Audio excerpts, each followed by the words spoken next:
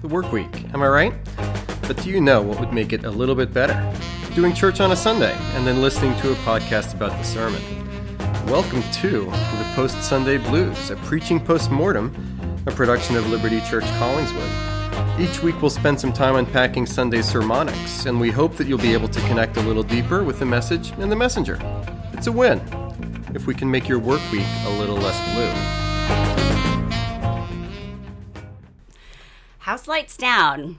Welcome, guys. It is our second podcast here at the studios of Anger in the lovely office of James Anger. We are warmed up. Last week was our warm-up. We're ready to go, right? Feeling loose. Yeah. I'm here with my podcast partner and life partner, James Anger. That's me. You sound a little nervous today. No, that really is me. Okay, good. Thanks for joining us the second time. I'm a little worried that you guys are downloading the first podcast, but that you're not going to stick around because the first one was just the pity download, and we'll see how many of you guys have stuck around. That's your Enneagram 4 talking.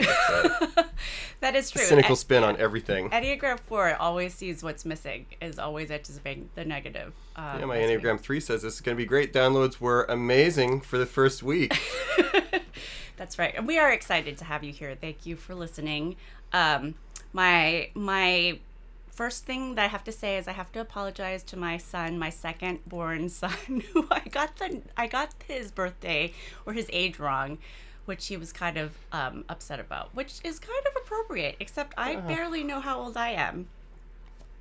This is the perp walk intro that we're doing here. Anyways, anything else we need to apologize for? He is 15 years old. He is not 14 years old.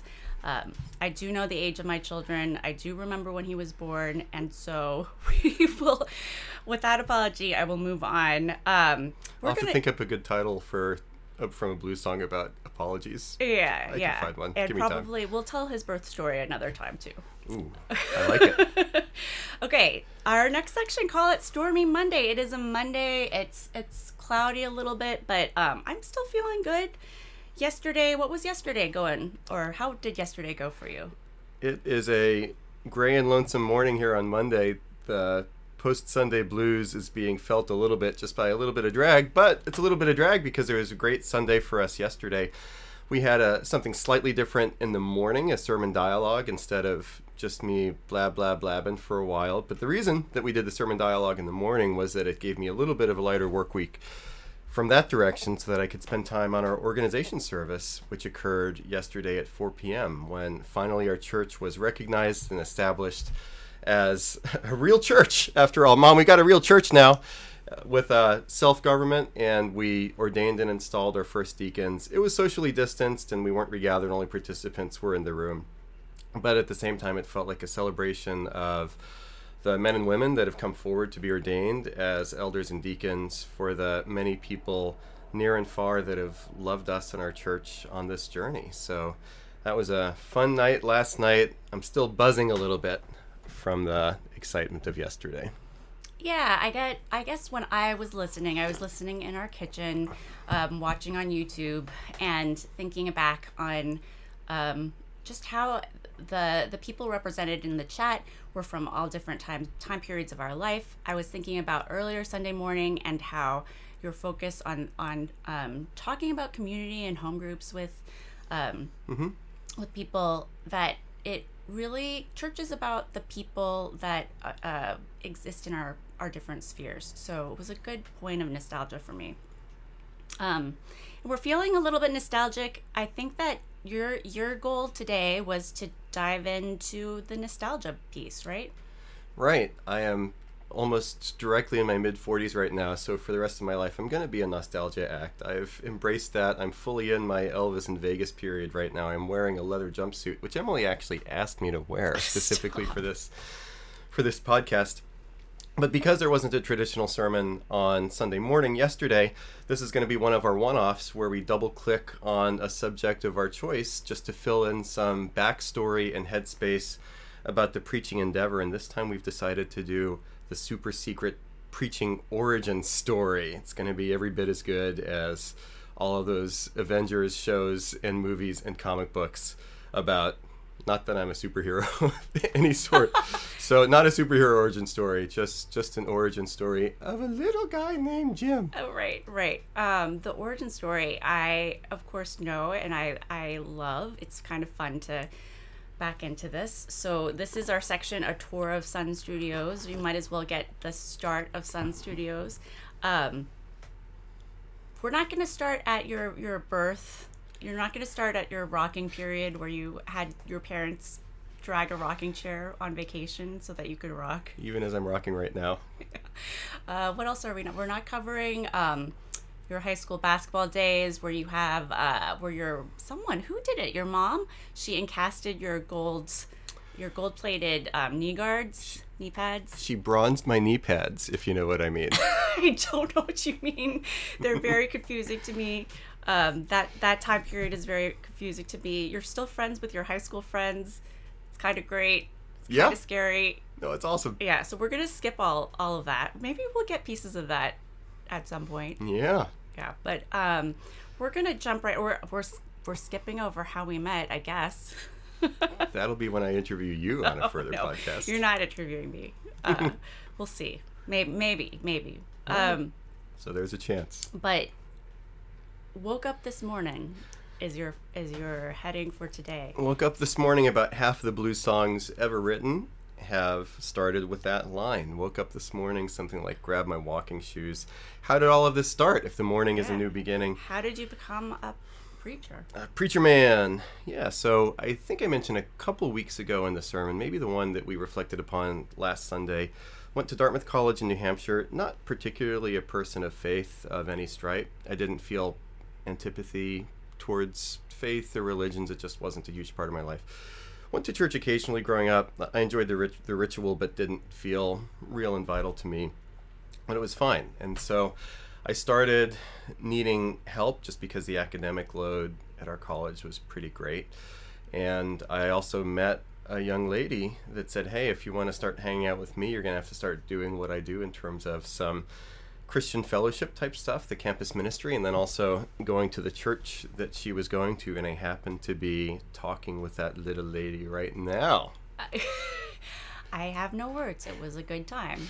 Yeah, so we should actually break this out into like a Spanish Prisoner, where I tell one side of the story without you in the room, and then you tell your side of the story without me in the room, and then we'll mix it together. That's a bonus episode.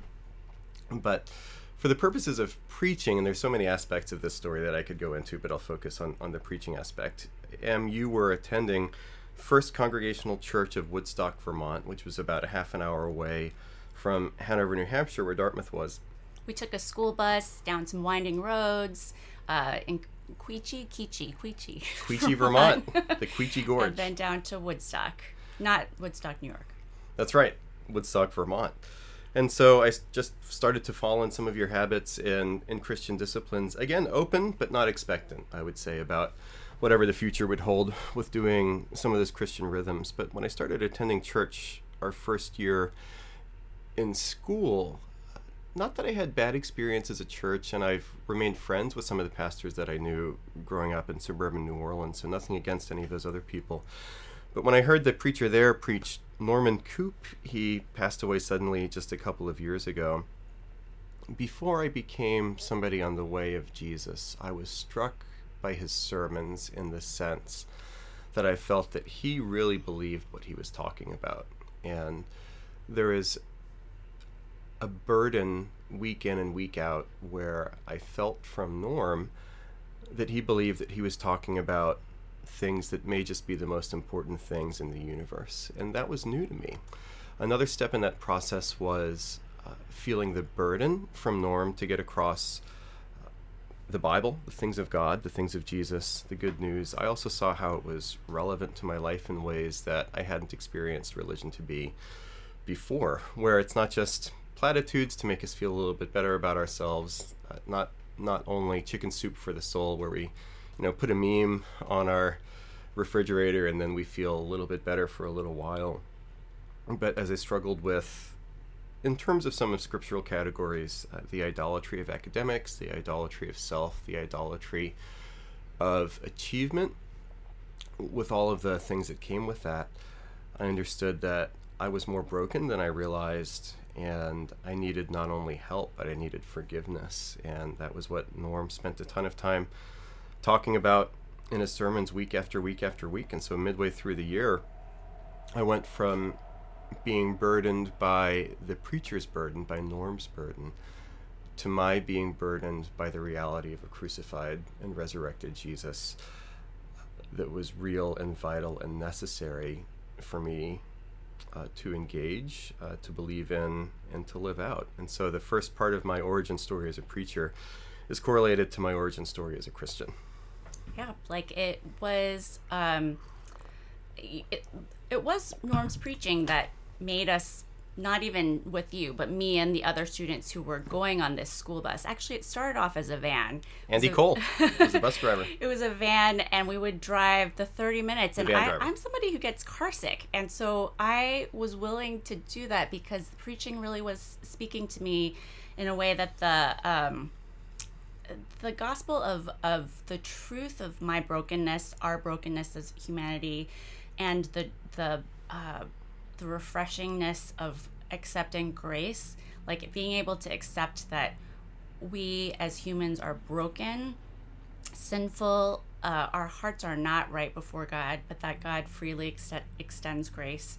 That message was delivered every week. So in such a, like you were saying, authentic, driving way that caused me to have to reflect every week on that truth and let that govern my actions and decisions. Like that was what made us continue to go to that church, flourish, develop community with the other students who were attending, and it was a good time to also engage in conversations with you about our future, about our lives. I remember walking Ockham Pond with you the day that you decided, I think I want to be a pastor. Right. So we can go ahead from conversion to called. Yeah. Norm was preaching through the book of Romans, and he was one of those old school preachers that would just take years preaching through books of the Bible. And there is some expectation that if you want to be a true preaching warhorse, at some point you need to spend at least 10 years preaching through the book of Romans, which is what Norm basically did. I think he didn't quite reach the 10-year mark, but it was maybe around 8 years. As I was becoming more and more serious about Jesus, but also first year still very serious about my career as a future CEO of Chrysler Corporation, to build great cars at great prices for great people like you and me. Unfortunately, Chrysler went in a different direction over the past 20 years. Yeah, but you're still Chrysler committed. So. I'm still Chrysler committed. Yeah, that's another podcast right there. We have so many podcasts. Right, my Chrysler subreddit. That's probably what it's going to be. But that summer you worked for the Chrysler car dealership. Yeah, it was great. Did you guys know that? Car salesman, I could have done it. That relates to part of the story later on too. Okay.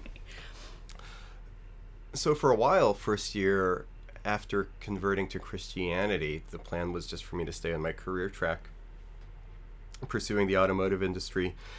And I want to say too that there is nothing wrong in Christendom. People that name the name of Jesus, men and women, need to be in all kinds of pursuits, vocations, businesses.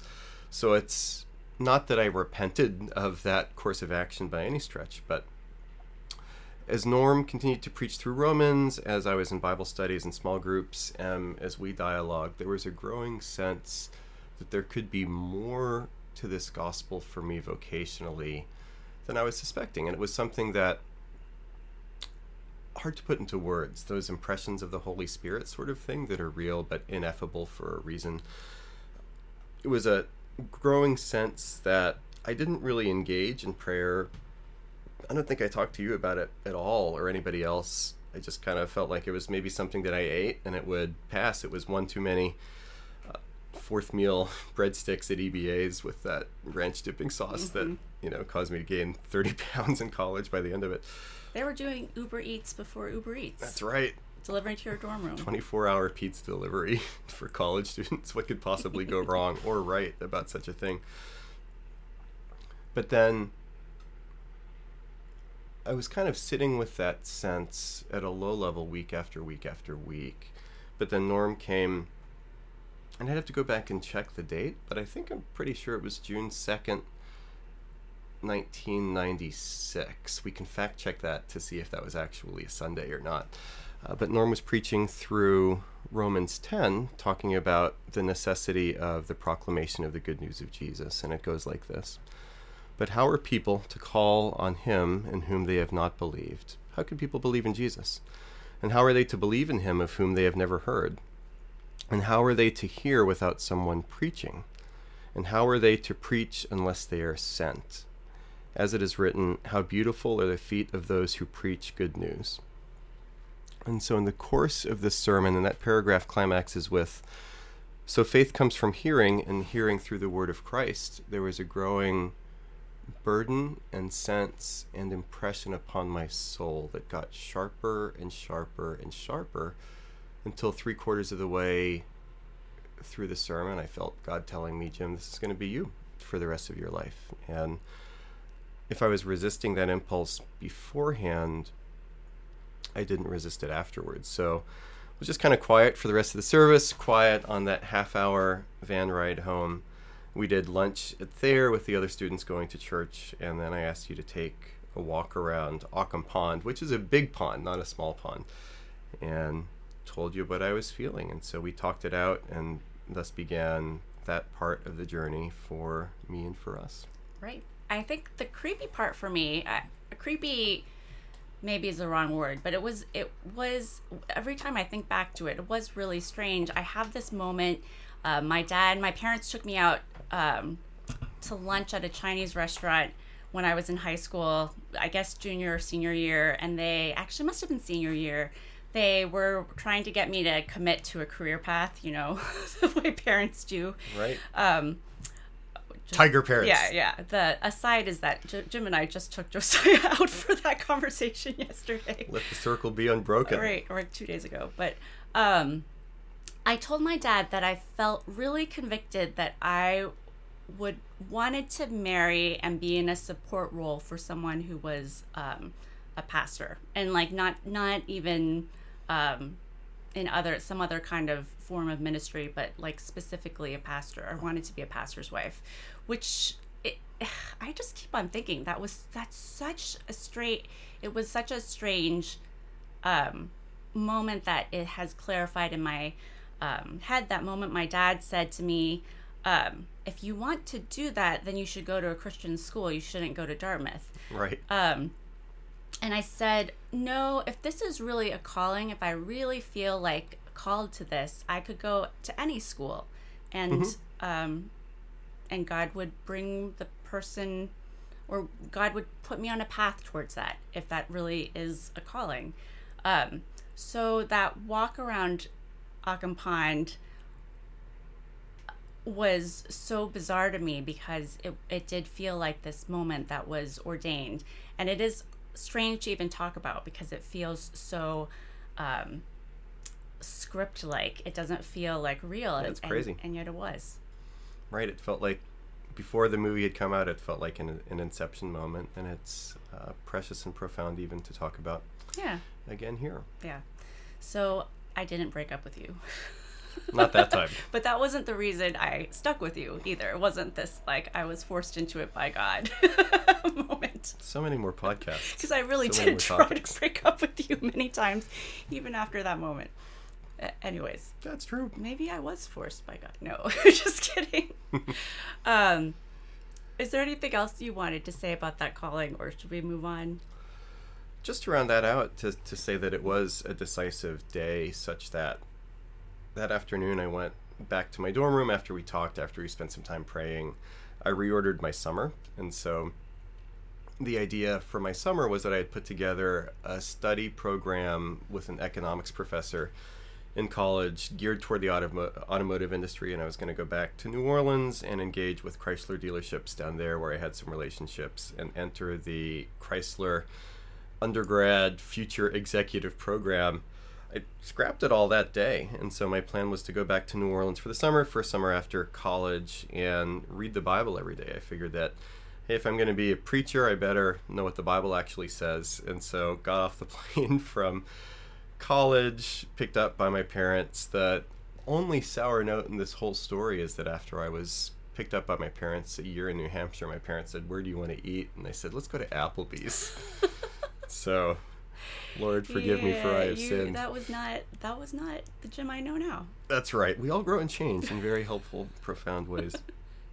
But I told my parents then, hey, this is changing. Not going to do the internship that I put together that summer instead. I'd appreciate it if you'd leave me alone when from 9 to 5, Monday through Friday, I'll be reading the Bible in my room. That sounded less strange than it does now. People's mileage may vary on that one, but yep, that's what it was. Right, and so you did the deep dive and you didn't walk away.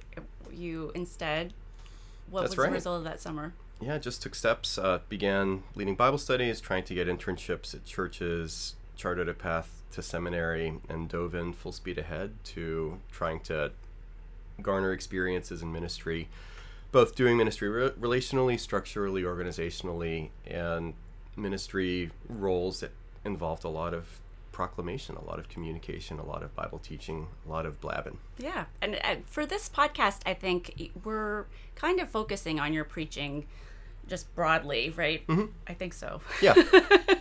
the preaching post-mortem. So TM. So we're going to kind of focus on that aspect of ministry, not to say that the other aspects aren't important. Mm-hmm. But with preaching, do you enjoy it? I know the answer to that, but do you enjoy preaching? I feel good, as James Brown once said. Yeah, a couple of reasons why, and I'm fortunate to have a job where I love my job just as much today as when I first started, and I have good confidence that I'll love it every day as long as I do it. So I love being able to have a role where I feel like what I'm doing is really important. I think, person of faith, not person of faith, being able to say that about one's vocation is really healthy and fortunate. I understand that there are a lot of people around the world and throughout the ages that wouldn't be able to say that same thing. And so I'm really grateful and thankful for it. And I believe that Jesus crucified and resurrected is the most important message in the world. Steve Huber and I were talking after the organization service last night. My good friend Steve Huber, director of the Liberty Network, preached the sermon at that service. And I thought it was a great message. And Steve and I were talking afterwards where he was remarking that midway through the sermon, he was struck all over again about the beauty of the good news of Jesus. And that happens in preaching when you're midway through a message or midway through a preparation week and you're struck all over again about how powerful, how necessary, how real, how beautiful, how magnificent, how overpowering all of this stuff is. And I get to talk about it Sunday after Sunday after Sunday, and people listen. Which is also great at different levels. And so if that's the big picture about why I enjoy preaching, a couple other bits of it, I consider preaching to be a vulgar art. And both of those parts are important. So we'll get back to the vulgar part. It has a Latin root, as our listeners will be really eager to hear. But the art part, preaching is an art. And everybody in their own minds is a creative person, so I don't want to over-stress that aspect of my personality. But genuinely, love to read, love to write, and so part of my job, and at this point I probably spend between 10 to 12 hours on a sermon per week. I actually recommend to younger preachers, don't spend more than 12, maximum 15 hours on a sermon, because there are a lot of other things that you need to do and do well in pastoral ministry. But for those 10 to 12 hours every week, I am able to engage in a creative activity where I'm wrestling with words, I'm wrestling with the text, I'm wrestling with how to communicate, I'm bouncing different ideas around in my head about what will reach people, what will preach, what won't. Am I falling back on the same strategies rhetorically week after week after week? Am I keeping it fresh for me as a writer? Am I keeping it fresh for me as a preacher? Am I keeping it fresh for my listeners? Are there too many references to sports or music? Right. Yeah, it's an ongoing process. Am I over-referencing? Am I under-referencing? All those sorts of questions. And there is the real reason we moved to New Jersey is so that it was appropriate to use Bruce Springsteen references. Singer-songwriter from New Jersey, that's true. And there's some debate in preaching circles about this. Part of me ascribes to what's been called from the English Puritan tradition of the 17th century, the plain spoken preaching style. I think there really is something to that, where you want to speak conversationally and not be so highfalutin or rhetorically flourished that nobody knows who you're speaking to or why. But there is another dimension when even plain spoken communication has rhetorical dimensions to it. And I try to pitch that rhetoric at levels that communicate to people and are properly engaging towards listeners and transparent as the message of Jesus can get through. And as such, if there are rhetorical dimensions and otherwise, I treat preaching as a craft, and it's something that you have to work at, whether you're a carpenter, whether you're a photographer, whether you're a preacher. It's something that I'm intentional about. And so I used to be embarrassed about the fact that I go back and listen to my sermons. I used to be embarrassed about the fact that now I can go back and watch video of my sermons.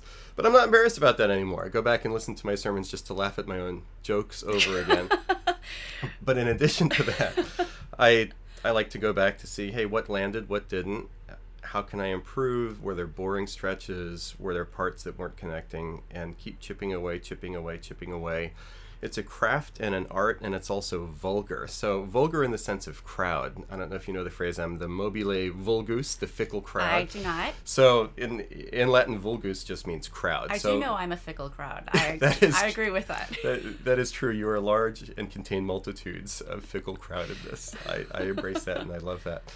So vulgar, not negative, just, the masses. And so a vulgar art, as opposed to any art, keeps me grounded, and I understand that my preaching's not for everybody. No preacher's preaching is for everybody. But I want to make my preaching as broad as I can possibly make it. And so I'm not just in my own esoteric world of references and jokes and Bible trivia and theology for the sake of doing what pleases me, or going to Philadelphia Museum of Art like I did on Friday.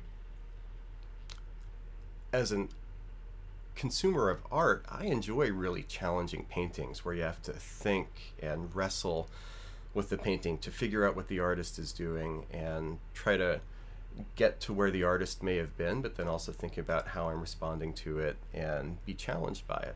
So many kinds of art, I really love that, but those paintings at the Philly Museum are not vulgar art. They're for contemplation, consideration, challenge, and artists that do challenging paintings understand that most people aren't going to get it. And not only is that fine, but it's by design. Oh, I don't think it's fine to them.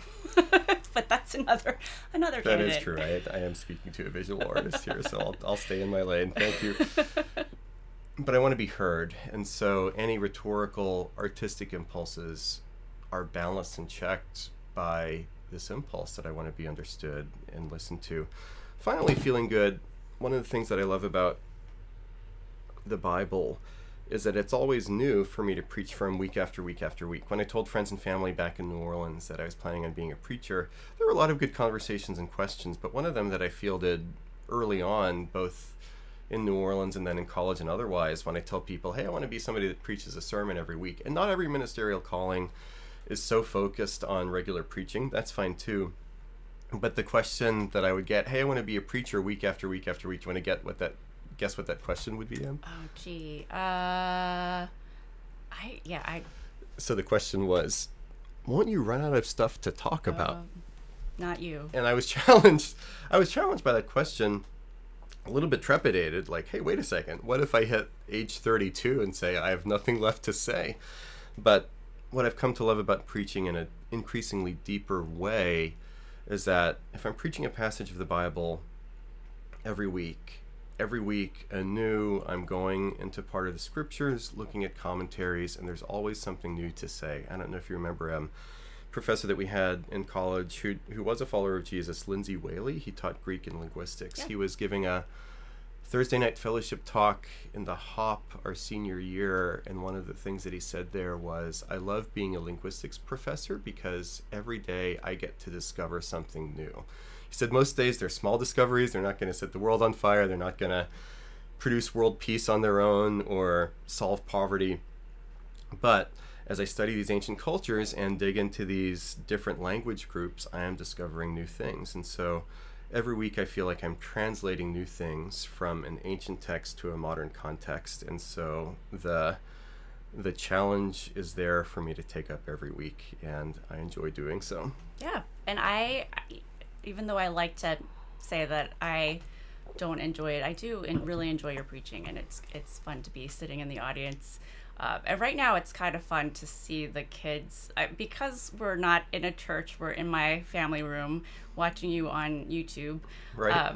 It is kind of fun to see their natural responses and how they're tracking or not tracking. But from at least from our family's perspective, it's super interesting and good to hear you speaking the truth over and over, just like the days of Norm, the truth of our brokenness and God's forgiveness and grace. Yeah, I don't take for granted the fact that I'm married to somebody that enjoys my preaching. That doesn't happen in every pastoral couple. And in addition to that, you've heard more sermons of mine by any other living person or dead person in the history of the world. So you've sat through a lot of them. And the preaching with family, especially as our kids get over, is interesting because they're sort of a built-in BS meter for us, where Dad, if I'm not practicing when I'm preaching, they'll tell me, they'll know, and I feel the weight of living out the gospel in the home, because my kids will see and know if I'm on a different page with them, right, as I am with my especially my public the ministry. teenagers. But especially teenagers. Our youngest also wants you to speak about her every Sunday, and she's offended that you don't, which is kind of funny because I thought pastors' kids hated being talked about. Yeah, and our older kids were like, please don't talk about me in sermons. But Clara's like, hey, wait a second. Why didn't you mention me? Right. And then Jesse's like, you weren't funny this week. Yep. Yeah, so it's a representative sample of my hearers in general, what I have at the Anger household. Yeah, that's good. Yeah, but specifically, this next section, the things that I used to do. Guitar Slim. How does preaching fit you as a person? Right. So the things that I used to do, you mentioned at the very beginning, and I believe that was the rhetorical device of litotes, where you said, we're not going to mention this, but then you mentioned it. Very skillful on your part. I appreciated that, my love. So a little bit of the origin story, too, is after and as I felt called to preaching, I was able to look back upon my growing up and see ways in which that I believe God was preparing me for this vocation even before I felt that I was going to go in this vocation. So I love words, and as you know, I was not a natural talker. So being somebody that was a very, very late talker, virtually silent for... Until you were 3. Silent until I was 3, and then had a fairly pronounced stutter through elementary school. Yeah. I was a total wallflower, and spent a lot of time, on one hand, rocking in my chair and thinking, but then on the other hand, observing other people. So it was this You were going to scare people with these details. There was this long incubation phase. I'm totally gentle, everybody. Don't you worry. You're in good hands. This long incubation phase where I would observe, without speaking, how people would use words with one another, how my mom and dad would use words with each other, how I would use words with my brother Mark, how classmates would use words to one another, how classmates would use words to wound one another, how classmates, and this is, playground, kindergarten, first grade, how people that had popularity used words differently than people that didn't have popularity, how people would leverage words to affect their social circles, how people would leverage words for good or for ill. The good ones knew how to do it in the classroom with teachers to curry teachers' favor. People that use words poorly, and I saw their standing with teachers recede. Between those things of observation and then being a lifelong reader, I've always felt, even before called to ministry, that there is a specific power in words. I did some writing last fall, and it hasn't seen the light of day yet, but talking about how, whether it's music or words, they're the most ineffable art form because they're completely weightless and materialless and structureless, give or take some air, but at the same time they're the most powerful things in the world. So when I read John's Gospel after my first year in college, when I was in my room, I think I got to John's Gospel in early August. It made all the sense into the world to me that in the beginning was the Word, and the Word was with God, and the Word was God, that Jesus is associated with Word. And it clicked then, it clicked now, if Jesus is the most powerful, important being in the universe, what are some thought forms that can be attached and tied into the person of Jesus? Well, of course, Jesus is the Word. So I happen to find myself doing something that I love, in part because I love words, and I love the romance of words too. Early 90s movie, Judgment Night, with Emilio Estevez and Jeremy Piven, similar idea. Guys' night out that goes horribly wrong. They get mixed up with bad guys, and Jeremy Piven is the talker of the group. Wait, is this a spoiler? Apologies to those that had queued up Judgment Night. I'm also in awe of you. Good taste in movies. So Jeremy Piven is the talker, and the bad guys are about to kill everybody, and Jeremy Piven says, let me go talk to them one more time. And I love the romance of words where, in a world of so much upheaval continuing, I feel that God has armed me with words against all of those other things, and I'm going to go down talking. Yeah. All the nostalgia is making me think, oh, all those times I tried to break up with you, you frequently write me really long emails about why I shouldn't break up with you. And your words were really convincing. So that is funny. It's been there since the beginning. Anyways, yeah, I think it fits. It would be interesting. I might ask the kids again. Do you think that preaching fits Dad? I'm curious to know what they think, and you guys, the listeners, like what you think about words and whether you feel like Jim, if preaching really fits him. Sure. Okay, so next section though, good reflections. I'm having a hard time wrapping my mind around some of that also, but what challenges do you see ahead for your preaching? I Can't Quit You Baby, sung Otis Rush, but I gotta put you down for a while. Can I quit preaching? This is the last section before we wrap up. The challenges that I see moving ahead, this one's less personal for me, but there's always part of my brain as the world evolves where I wonder, do words matter? And is preaching just an obsoleted form of communication? Do people care about words? And I don't mean that as a return to the old days complaint, but simply understanding that it's been observed by a lot of people that we live in an alliterate culture, not an illiterate one, but an alliterate culture is where like people just don't read, which I guess is fine. There aren't a lot of words on TikTok. And so just an image-driven, and attention spans continue to get shorter and shorter. I have tried to shorten my preaching since we went video, but that means going from 35 minutes to 30 minutes, so it's not like I'm joining the TikTok generation in terms of duration of communication.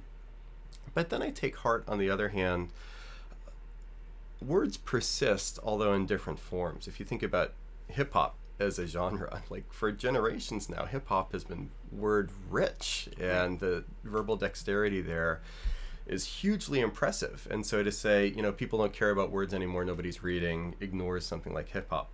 People listen to podcasts all the time now, don't they? Here we are. Right. And so as I'm somebody that, goes running 4 times a week, Monday, Tuesday, Thursday, and Friday, I never would have thought that on my days where I have slotted recreational listening as opposed to listening about preaching, which I do on Mondays and Tuesdays, I'll listen to a podcast where you have 2 people talking just as often as I'll listen to music now. So people consume words in that way, audible books and so on. So I wonder, on one hand, do words matter? But then on the other hand, I continue to trust in whatever detailed form words would take, there will be a place for preaching. So I believe that words matter. And then also I believe that the word, Jesus, matters. And so one of the things that I love about the challenge of preaching is that there's always next Sunday. If I preach a sermon that feels like it doesn't land, that's okay. There's always next Sunday. If I feel like I preach a sermon that's really great, Jim, don't let it get to your head, because there's always next Sunday at the same time. So it keeps me fresh. And I think of the singer-songwriter from New Jersey, Bruce Springsteen, towards the end of the River Tour, gave an interview to Robert Hilburn in the Los Angeles Times talking about, he was asked the question, a little bit of a softball, Bruce, why do you play so hard every night no matter where you are? And Bruce said, well, I think of myself as a fan and the kid that had his first ticket to a Bruce Springsteen show. He doesn't have a ticket to New York. He doesn't have a ticket to Los Angeles, but he has a ticket to Cleveland. And so I need to play Cleveland every bit as hard as I play Los Angeles and New York. That's what rock and roll is, a promise and oath, being as true as you possibly can at any given moment. And so I believe that preaching is a promise and an oath, where I don't know who's going to be there on a given Sunday. I don't know who's going to listen to the sermon podcast feed. I don't know who's going to tune in online. But I believe that every Sunday, God has brought people into our listening who absolutely need to hear good news of Jesus from the scriptures. And so that's why I'm going to keep preaching in Cleveland. Yeah. Week after week after week. That's a great image. That's a wordsmith, that Bruce, whoever he is. Thanks, boss. Yeah, and that's what this podcast is going to be about. It's about unpacking those sermons, unpacking your brain as you unpacking your heart, and those things that are being poured into each sermon that you write, maybe as an act of just giving people a little bit more of a window. I also am a podcast listener, so I listen while doing laundry, while folding clothes, while cooking. And I think it is good to kind of fill your mental space with understanding how humans work, understanding how relationships work, but then this is the more important thing, the understanding how God's word is powerful to that process of being spoken to us and what we can do with it. Yeah. So it's exciting. Also, my kids like podcasts like The Office Ladies, and there's a Kid Nation podcast. It's very strange. Oh, so the horror. The next generation is also listening, so maybe words are not a challenge. We'll see. Yeah, so thank you guys for listening. We really are happy to have you. Again, like I said, I am a podcast listener, so part of me is like, oh, finally, I have something to do where a reason to have been listening to all these podcasts. Now I get to be a host. It's exciting to have some extra time with my husband, since often he's working. That's true. No, and it's just been fun. We did get our first podcast review and our first podcast email. So thank you to these people. I'm gonna shout them out by reading their Scintillating. or whatever their words. I can't find words. I'm not the wordsmith. From Scott, he writes in an email, "Hey, hi, Jim and Emily. It's Scott, and I love the first podcast. I enjoyed getting the insight into Jim's thoughts and references, as well as his thoughts on the book of Hebrew, one of my faves. Looking forward to future podcasts." Signed off, a howlin' wolf. Oh. He listened to the end. That's right. Scott, I have read that email so many times. Thank you so much for it. It may have been the best email that I have ever received. postsundayblues@gmail.com. That's right. We welcome your feedback. We welcome your rating and reviewing and subscribing. We have a review from KLO Listens. She or P writes, TPSB. That does TP. The Post Sunday Blues. I know. I'm just trying to say it. TPSB. TPSB. I can't. I don't know. You need another. Post Sunday Blues is just what was needed during this time of social isolation. Jim and Emily are warm and personable as they invite us into their home, heart, and thoughts. Thank you, KLO. Yes, thank you, KLO. So how about you guys? How would you rate this podcast? Give us a review, a shout out. Again, I don't know where this is going. I'm having fun. I do like to get that deep dive into Jim's brain. Hopefully you do too. Do you have any other last thoughts? Yeah, next week, Emmy will have the week off, but don't get too comfortable. You'll be back on. Steve Huber is going to be preaching at our network Sunday, and so next week I will be in the Emily chair interviewing Steve about questions related to him and the sermon. Yeah, so I want to hear the deep dive. Yeah. And what's going on in Steve Huber's brain? That is also a question I have. I'll do my best. Okay. Thanks again for listening. How was it? That was amazing. Thanks so much for joining us. This has been the Post Sunday Blues, a preaching post-mortem, a production of Liberty Collingswood. Go ahead, rate, review, and subscribe, and you can find all things Liberty Collingswood at libertycollingswood.org. No more post-Sunday blues. Here comes some pre-Sunday happy.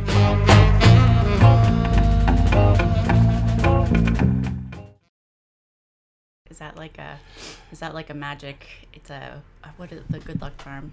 No, He's like your rabbit's foot. No, he's watching the shields. Just happens to be there. I mean, you usually look at him in profile. Is that what you're saying? Cap looks good from so many different angles. It looks like he's looking out the window with the shield ready to protect you from the squirrels. Well, yeah, that looks great. I put it that way too because, as we know in Avengers Endgame, that is America's ass. So you're able to get a good look right there. You're wearing